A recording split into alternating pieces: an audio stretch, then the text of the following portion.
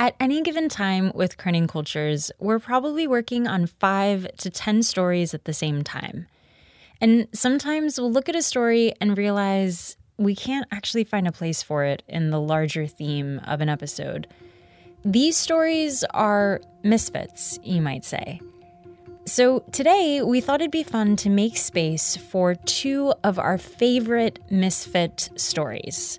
Both are about food, but from different sides of the world.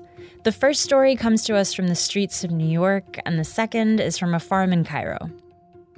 I'm Hiba Fisher. This is Kerning Cultures, radio documentaries from the Middle East. From Beirut, and I have been doing street art. It's predictable, they've seen it happen. And one story that always kind of captures my imagination. The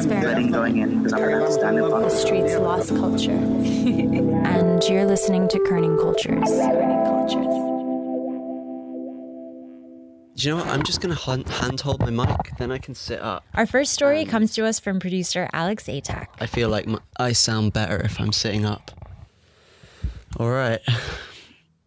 A few months ago, Hiba was in New York and she heard about this kind of surprising story about turf wars between halal food carts.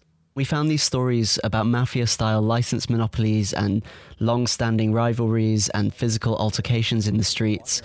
So we asked our friend and Kerning Cultures contributor Jad Khalil to take a walk around Midtown Manhattan to investigate. The sounds of Times Square. Yeah. Okay, so I'll do like narration to myself in terms of like where we are. So we're on 6th Ave, also known as the Avenue of the Americas, and west to 48th Street.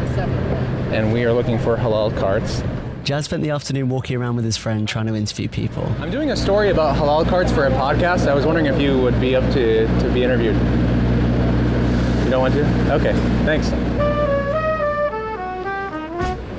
Let's see if this guy's up for it. Hi. I'm doing a story about halal carts. I was seeing if you wanted to be interviewed. You don't want to? Okay. Doesn't want to, so we're 0 for 2 now. Said he was talking to his family, which I think he was not. Hi. I'm doing a story about halal carts. I wanted to see if you wanted to talk. You don't want to? 0 for 3.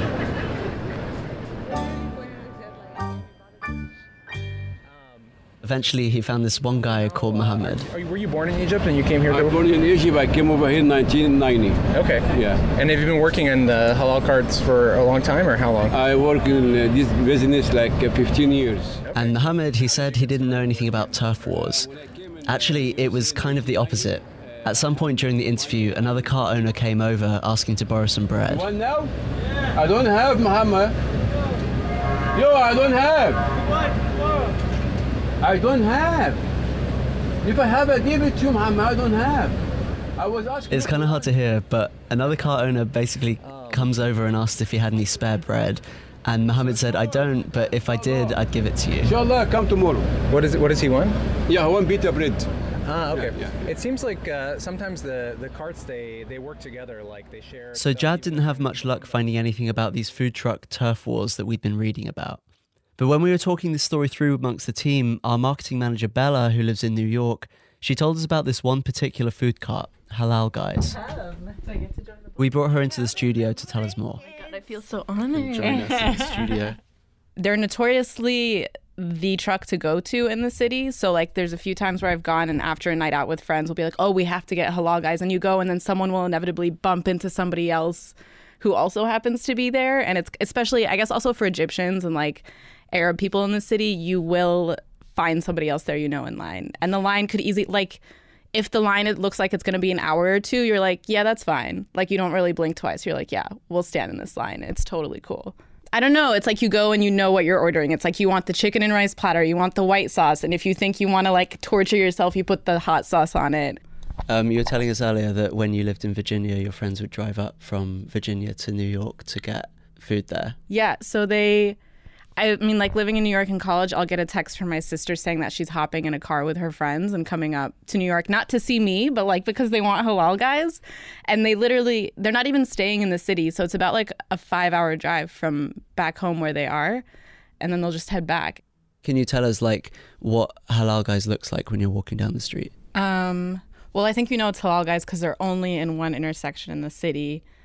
And then you always know because the line is super long and they're a bright yellow truck. So kind of there's always like a knockoff truck around them and you kind of have to take a step back and make sure you're going to the right one because it's so easy to go to the wrong one if you're not paying attention.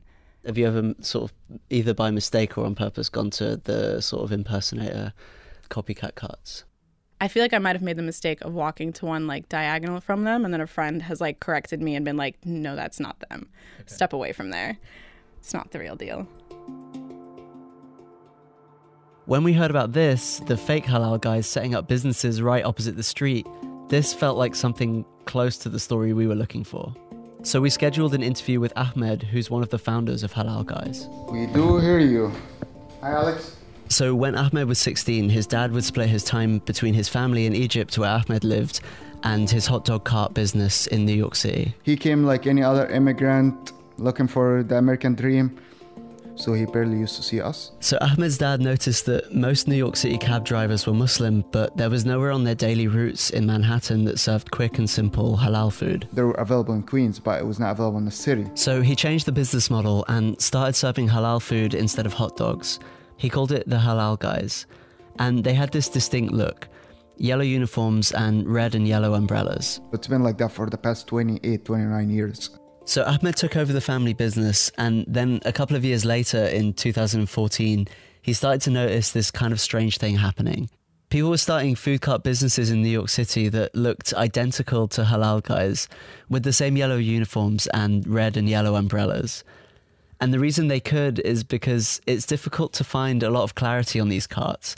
Like, they come and go, and they change appearance and location and staff, and most of them don't really have websites. So this was a thing for a while, and then one day Ahmed was walking through Union Square, close to 14th Street, and he came across this identical cart staffed by guys in identical uniforms, but this time they were calling themselves the Halal Guys of New York. And when I saw that, I was like, okay, what are we gonna do about it? It's a cart, it's not really a brick and mortar. And it's actually kind of comical. There was this one street corner where the staff at the real Halal Guys, they'd open up shop at 7 p.m, but just before that, during the day, there was this fake Halal Guys in almost an identical cart that closed up when the real Halal Guys arrived. So most of the time when this happens, he just ignored it. It doesn't work from the perspective of they're not serving the same food. They're trying to confuse the customers, and it doesn't work. They can stay 1 or 2 days and you find them leaving by themselves because they don't make any business. The customers are not coming for them. But with these guys using the same name, basically, it was a step too far. Halal Guys, like the real Halal Guys, decided to sue them. Our consuls informed us that we can go hard on them and file a lawsuit against them, and they will take the name out. So I was like, okay, good, let's do it. In 2014, Halal Guys, the real Halal Guys that is, they sued the copycat Halal Guys, and they won. The Halal Guys of New York, that's the fake one, they stopped using the real name, but there are still halal carts all over New York City using the red and yellow uniforms and umbrellas. There's not an awful lot they can do about that. Halal Guys, meanwhile, has grown from a food cart to an international business empire. They have more than 85 branches around the world. They just opened in London, and they're in places like Korea and the Philippines. So this was the closest thing we could find to the Godfather-style turf wars thing that we'd imagined. The reality was actually much more mundane than that. There are territorial disputes between cart owners, but mostly they're about stupid things like regulations or about how close a cart is to the curb or how far it is away from the subway. So, as it turns out, the New York City halal cart war is just a story that nobody really wanted to tell us about, if it even does exist. If you know differently, let us know.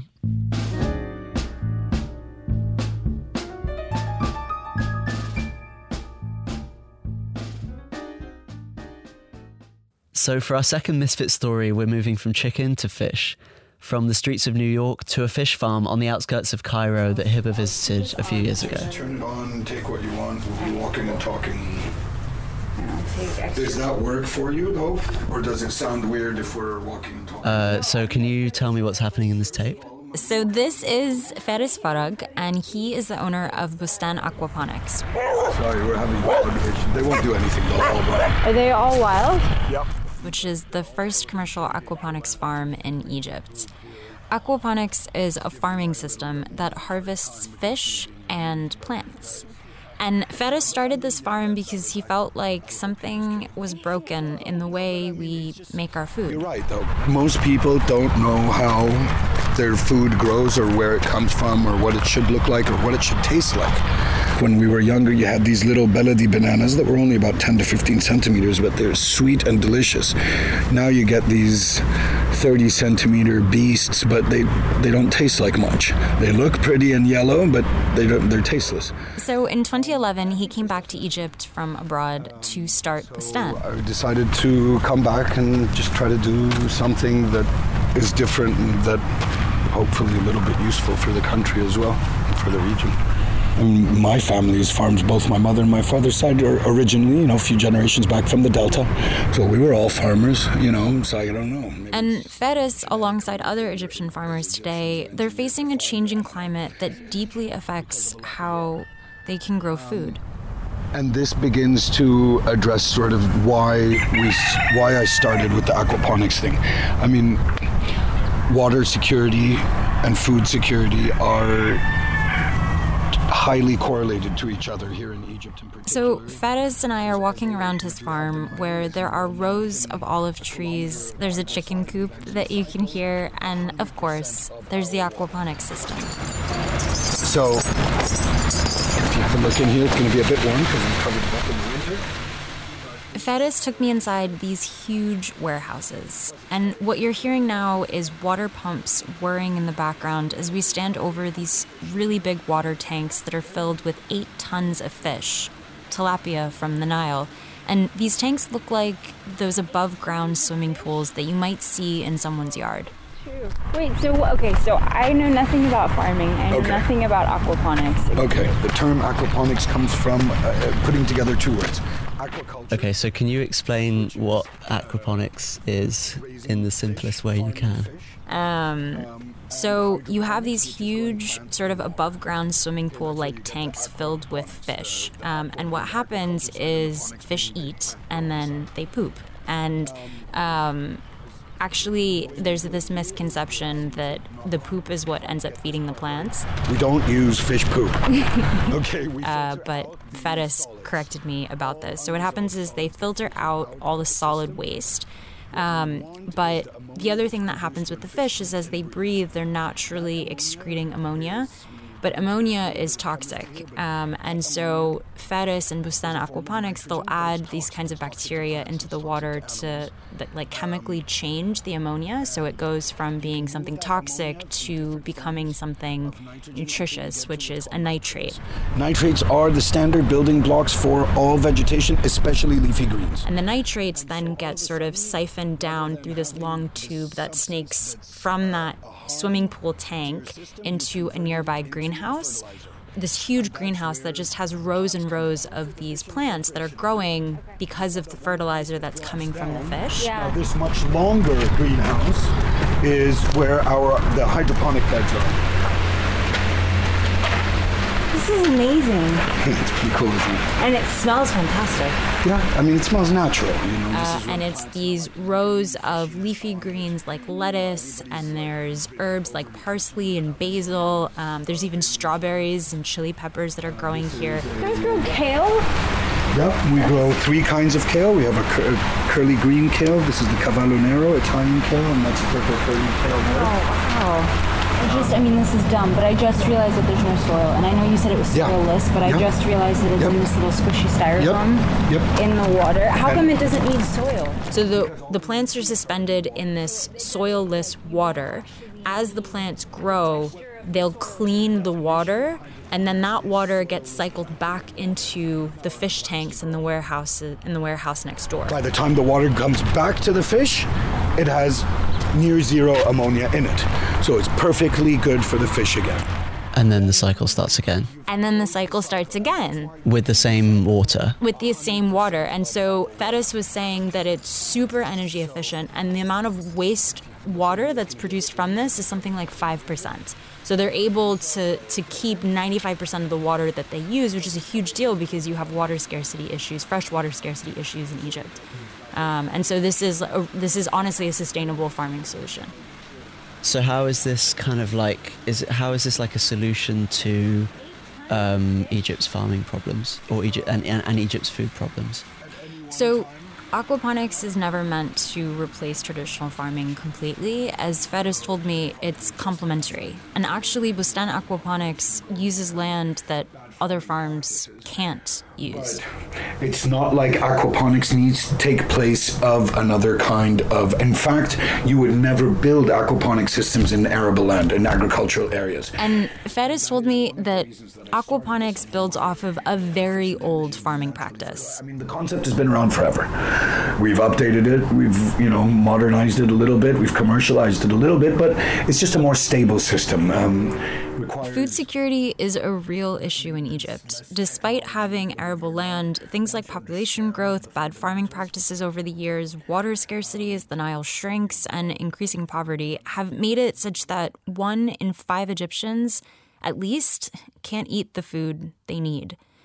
And actually, today in Egypt, more than 50% of basic food staples, things like wheat, for example, are imported, meaning a lot of the basic food is now more expensive than the average Egyptian can afford to pay for. Aquaponics isn't going to solve all of these problems, but it might help.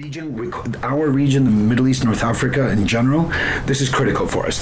I believe food security will not be solved by one technology, one farming practice, one company, or anything else. The more, the better. Let's have many different approaches. The best ones will survive. It's important. It's important for the future.